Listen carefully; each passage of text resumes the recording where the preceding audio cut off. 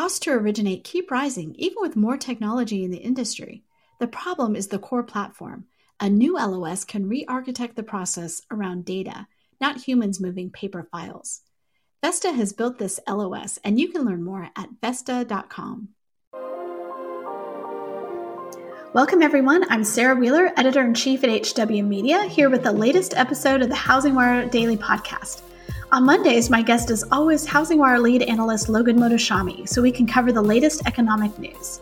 But before we dive in, here's a brief word from our sponsor.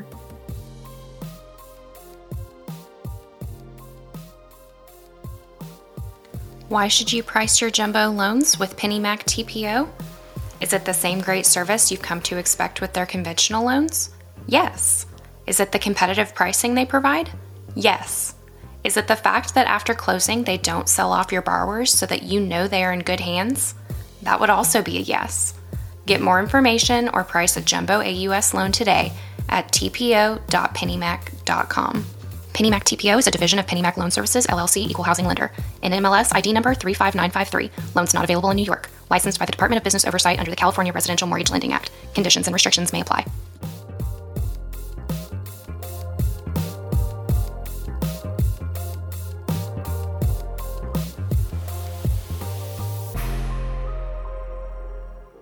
Okay, we are ready to get started. Logan, welcome back to the podcast.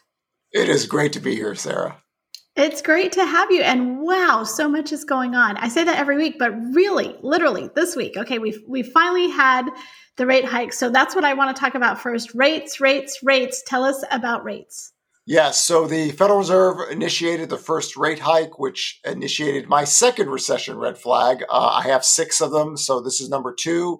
And the quarter point hike is not the factor what's going to create a recession. It is the progression of the economic expansion from, a recovery stage into a more mature stage of the economy. And then eventually in time, we'll eventually get to a recession. But the Fed raised rates, the 10-year yield sold off aggressively, mortgage rates went up, bond markets come down a little bit, and we are so close to an inverted yield curve, which would be recession red flag number 3, something I've been on watch since Thanksgiving of 2021. So there's a lot going on with the Federal Reserve, the bond market, inflation, and the rate hikes. And then on top of all that, with the shortages and global supply chains, we have the Russian invasion to add on to it. So much. We talked last week about that sort of push-pull. So we have inflation, which would normally mean one thing, but then we also have this flight to safety because of the Russian-Ukraine situation. So, you wrote an article for us last week that says what the Fed rate hike means for the economy, and it also talks about what that means for the housing market. So tell us a little bit about where we are this week instead of last week as far as that push-pull. So one of the main things in my 2022 forecast, and this is something I've never done in any of my bond market forecasts, I gave a premise to how to get the 10-year yield above 1.94%, which has been a very critical level for me, and to possibly get to 2.42%. And that would require global yields, especially Japan and Germany, to rise. Japan and Germany's 10-year yields have risen very noticeably this year. So bond yields globally are rising. But if you look at the history of the 10-year yield, mortgage rates, inflation, and growth, we are still at levels to where, in previous decades, people would think we're in a depression. Bond yields are so low. So the fact that mortgage rates are this low and the 10-year yield is this low, even with all this, with the hottest economic growth, the hottest inflation data, the Fed being very hawkish, the bond market just refuses to move higher in an aggressive fashion. So it is kind of where I thought it would be, but the Federal Reserve is gung-ho about raising rates 7 or 8 times. The bond market is talking about, well, you're going to invert the yield curve, and the inversion is you're going to hear it more and more. That is a recessionary indicator on a historical backdrop. We've always had, not every single time, but majority of times, we've always had a recession after the inverted yield curve. So that is something we'll have to watch for the rest of the year. Who's going to win this battle? One of the things I've talked about on social media is that we might have to be open to the idea that the Federal Reserve might be raising rates when there's an inverted yield curve happening, which means half of the country will be talking about a recession and the other half will be going, why are you raising rates? Because the inflation is so hot on a year-over-year basis, they want to get that controlled. So they're putting their head down and going through with it, while the long end of the bond curve, bond yields, is like, hey, we're pretty much at where we've typically been for the last few years. We're not really going to push the 10-year yield higher. And QE has ended. So it's no longer, well, QE is holding bond yields back. No. So we're kind of in this very unique situation with inflation and growth, because typically mature economies don't grow this fast or have this kind of hot inflation. But we're here, we have to deal with it. And now every week, all the data lines are going to be more crucial, because if the Russian invasion creates global growth to slow down, if Japan and Germany's 10-year yields come back down, I'm afraid the bond market will come back down, and that means the inventory crisis stays here in America. Okay, well, we are about to get to the inventory crisis, but before we leave this, I wanted to talk about your recession model, right? So you wrote the America's Back Recovery Model on April 7th, 2020, and you laid out a plan for how the economy was going to recover from the COVID caused recession, which ended up being very, very short. And you were one of the only people, if not the only person, I think you were the only person to put dates on it that really modeled that out.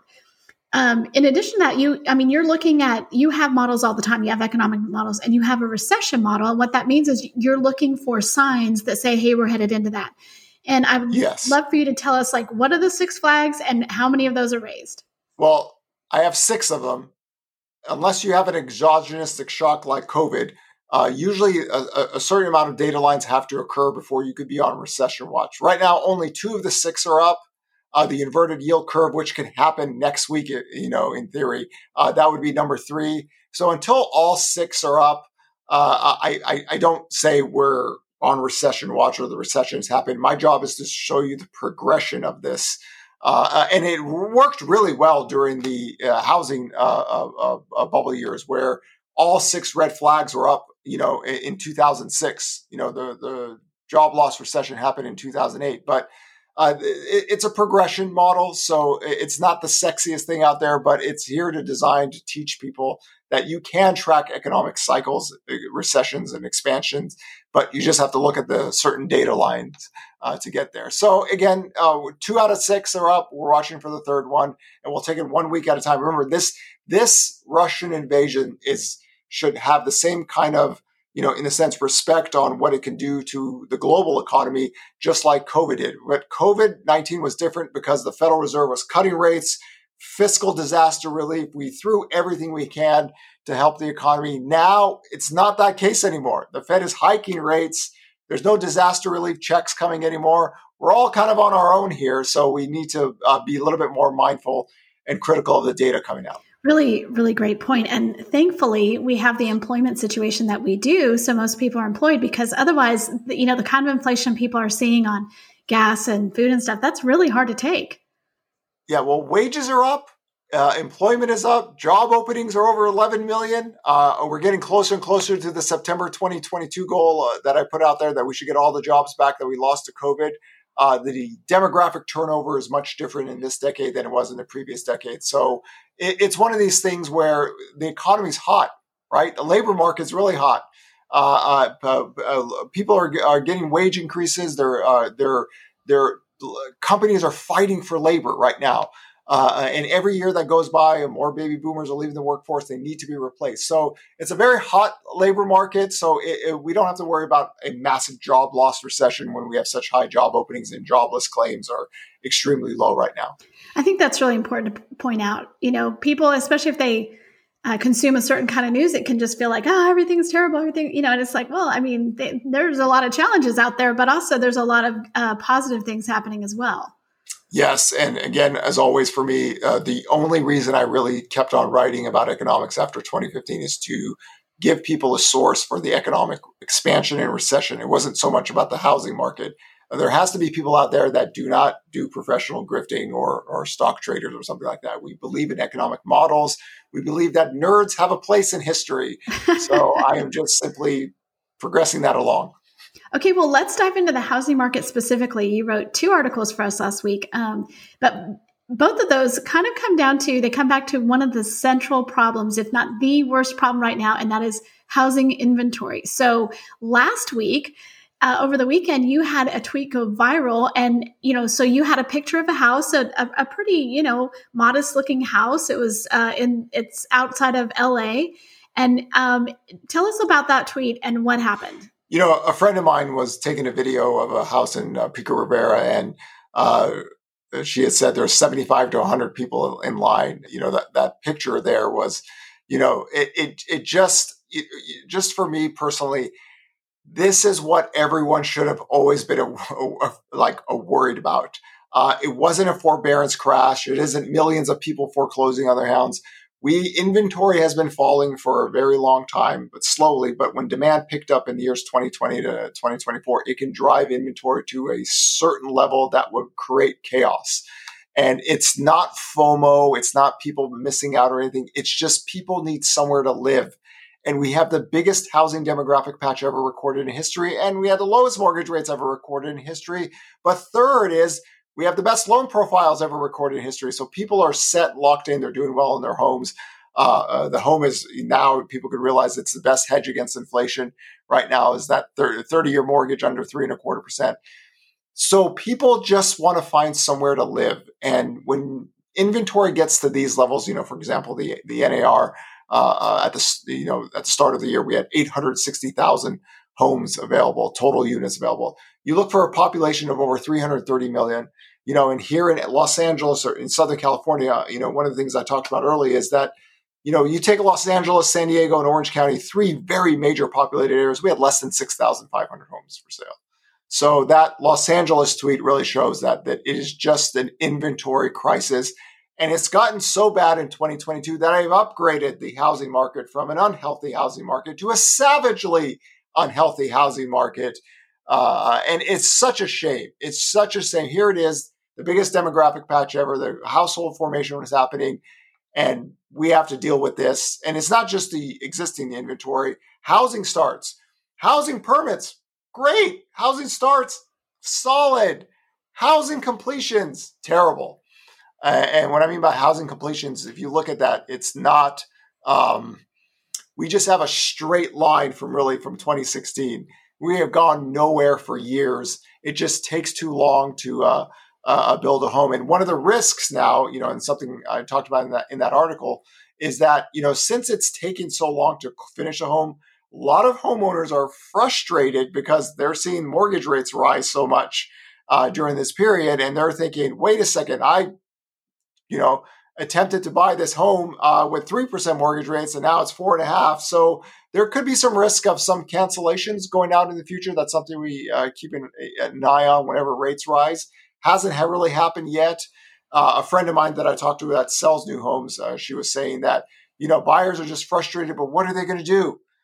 It's like this everywhere, and it's harder in the existing home sales market. So there's a lot of frustration, and I totally agree with it. People just want somewhere to live, and we just don't have enough product for them right now. I think that your new name for it, the savagely unhealthy.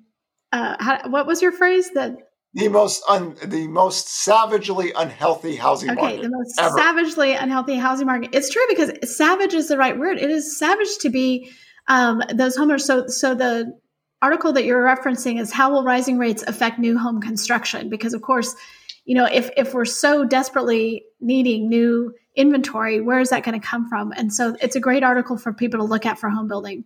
Yeah, and I always like to remind people this. The housing construction boom that started in the mid-90s to 2005 didn't make home prices cheaper. No, right? There is a dynamic in the U.S. economy that when you're a credit base and rates are low, it keeps the demand flowing. So in theory, you have to oversupply a market. But in reality, post-1996, the only time we really had a real solid increase in inventory is demand weakness.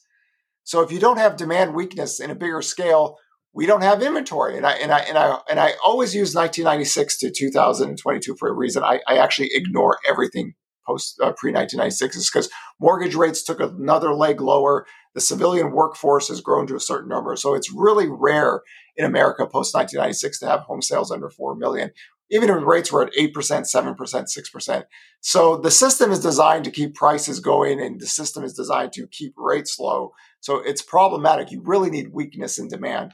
And the last time we ever had a total inventory rise in America was 2014. Purchase applications were down 20% year over year. We had negative home sales, not too much, but inventory increased a little bit. Sales were down, but that was it, So it's just hopefully people can understand why the concern for me is years 2020 to 2024 is going to be different than the last decade. Rates are low, demographics are really big. Boy, it's a crisis. It is a crisis that we've never had to deal with in this country in recent modern day history. The inventory crisis specifically is what you're talking about. Yeah, the inventory Well, crisis. on Friday we had existing home sales come out. So talk to us about that. Yeah, just like last year, I do believe existing home sales trends back lower and then finds a base, and we can see if we can move on from that. So the existing home sales fell a little bit. I wasn't a big believer of the January 6.5 million home sales number. I thought we had just had some spillover from December that didn't close in December and closed there. So existing home sales look fine to me, stable demand. That's kind of my thing. I'm not a credit boom or housing sales boom person. I'm just about the stable replacement demand. But days on market is 18 days. Not good. Inventory on a year-over-year basis, negative. Median home price up 15%. So the savagely unhealthy housing market is continuing in the existing home sales. Demand is simply too stable to allow inventory channels to increase. And this is one of the reasons why I'm like team higher rates. I don't have any other way I could think of that inventory could rise in a meaningful fashion. And until we get to total inventory levels, about 1.52 to 1.93 billion, it's an unhealthy housing market. It's just got worse this year. Per the NAR report, we have 870,000. And we are heading into April soon, and the seasonal push in inventory is going to happen. We just need year-over-year growth. We keep on seeing this year-over-year negative data. So it's gotten worse in 2022. Really amazing. In that existing home sales data, one of the things that you and I were talking about, that you talk about in your article, is the fact of like the percentage of homes that are now being bought by investors and the percentage of homes that are all cash. And so both of those numbers can seem really inflammatory if you look at them. And so you and I were talking about it. You added it in because I was like, give us some context tell us what those numbers are, and then tell us what the context of those numbers are. So the NAR does these surveys, and for context, I put back in 2016. In 2016, we had more cash buyers back then as a percentage of sales. That was, I think, about 26%. Now we're at 25%. Historically, before 2008, the survey only had like a 10% of cash buyers as a part of the traditional curve. After 2008, a lot of things changed. Investors and cash buyers were bigger in the early part of the previous expansion, just because a lot of them were buying distressed bulk foreclosed homes and they would sell them right away. We don't have that anymore. And in that comparable chart to 2016, you could see that distressed sales were much higher back then because we were winding down the inventory after the housing bubble crash. Here, distressed sales are like 1%. There's nothing going on there. So the cash buyers and investors are growing. I think sales to investors was about 3% higher now than it was in 2016. So it just gives some context, because what happens is everyone thinks, oh, it's investors that are holding up this housing market. That is a very, very rookie mistake to make, because that makes it seem like housing can never fade because it's not mortgage buyers. No. If you want to hate on a group of people because home prices are rising to it, you hate on mortgage buyers. Your fellow Americans buying homes to live in, to have sex, to have kids, to have their kids go to school and raise. Those are the people you should be angry about, because they're the bigger buyer. So the reason I really want to push back on the investor whole pushing the market is that there is no Wall Street moat or investor moat around housing. When mortgage demand fades, so will housing. They're not big enough to make up the difference, but they have been increasing last year, but it's nothing like the proportional myth that people are making it out to be, because I think everyone needs to find an enemy, and they want it to be Wall Street. They want it to be investors, not mortgage buyers. It's really lame to look at your neighbor and go, you're the problem, So it's just, Right. that's the world we live in. And I try to bring that conversation, and hopefully that chart on the article could bring a little bit of perspective into what we're dealing with right now. I do think, though, if you have much fewer distressed sales, which we can see, then those investors, what they're buying, they are being more competitive. Maybe they're more in competition with your typical home buyer. What do you think? Yeah, well, it's a rising mortgage demand market. Obviously, purchase application data is much higher than what it was in 2016. So total demand is, and this is one of the reasons why whenever I talk about housing demand, I always say you have to talk about the demand in the whole. That's first-time home buyers, millennials, move-up buyers, move-down buyers, cash buyers, and investors. And you put them all together, total home sales in years 2020 to 2024 should be about 6.2 million or higher. That's happening. That doesn't look odd to me. The only way this changes is if home prices accelerate too much, which they have, and mortgage rates really spike higher, which they really haven't too much.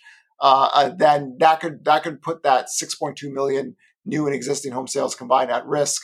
So it's unfortunate that we have all these price gains in a very short amount of time, because obviously everyone can see we had a lot of leeway on prices, but if it was growing just at 3 to 4%, it'd be much better than what we're dealing with, double-digit growth. And again, the fear is that we have 5 years of double-digit home price growth. That's what we do not want. And the only mechanism we have to create a breather is higher mortgage rates. Well, and double-digit growth, yes, but in some cases in the 20s and all the way to 30%. It's a savagely unhealthy market now. So it's like we've completely lost it. It's chaos now. It's like a Bosch painting from the old days. Nice. Okay, well, what are you looking for this week? What are you going to be keeping an eye on? Well, new home sales is coming up. And again, housing permits are going up and housing starts. A lot of it has been pushed by multifamily. Single family homes sales are just okay. It's just an okay housing market. And again, you're not going to see a construction boom in America like people want. But rule of thumb is as long as monthly supply of new homes is below 6.5 months and new home sales are growing, they will build. It's the Builders Confidence Index took a dive, and I'm a big believer. Just keep an eye on the trend on that. And mortgage rates rising really impacts that sector more than any other sector. So that's your first test is the new home sales market. So I'm going to keep an eye on that report and see where the monthly supply is and where we go from there. Thank you so much for being on. We always appreciate it. And for our HW Plus members, which is our premium membership, that's how you get all of Logan's content. It's we really value that, and so does our audience. And then also those HW Plus members get access to a Q&A with you on a special Slack channel every couple of weeks where they can ask you economic questions. That's also been extremely popular. Yes, we're going to start doing that twice a month because, man, there is just a lot going on. There is not a boring month or week or day even in this There's decade. Really not. And, you're not on Clubhouse anymore, which is where a lot of people used to be able to lob questions at you. So we've created our own way. Yeah. And my advice to everyone in Clubhouse, the reason I deleted Clubhouse, because it was the worst place for talking economics. There was just the craziest, useless people ever, and it was an abomination to economics, the things that we're talking about there. Tell us how you really feel, Logan. Yeah, I that was just like if it was a phone I could just smash, that thing. Clubhouse was the worst. I mean, it's borderline Russian trolling. That's how bad it was, especially in some of the housing discussion. I'm not talking about some of the mortgage people that I used to talk with, but boy, there were some really horrific housing crash people that just had no idea what they were talking about. It was just like, oh my God. And in economics as well. And they're a bunch of crybabies. That's one of the things. They're always complaining and crying. It's just like, man, just leave the country if you're going to cry like this every day. Why are you going to live like this way? Nobody likes anyone soft. Come on, tough it up. If you don't follow Logan on social, that last part might seem foreign to you, but this is what he does. So thankfully, we've provided a different format where people can really ask some really interesting questions. Those are great. So, Logan, thank you so much, and we will talk again next week. All right. Sounds good, Sarah. I'll talk to you later.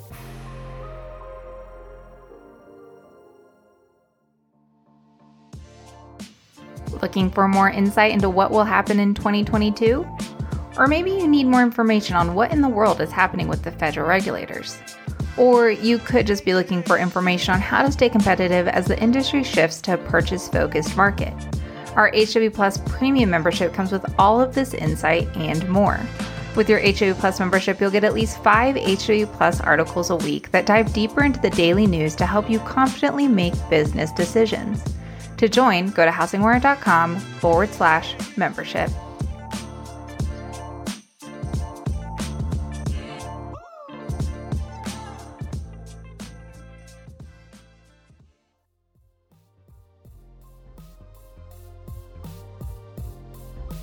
Thanks for listening to Housing Wire Daily. If you haven't already, we'd love for you to take a minute to rate the show and leave a comment.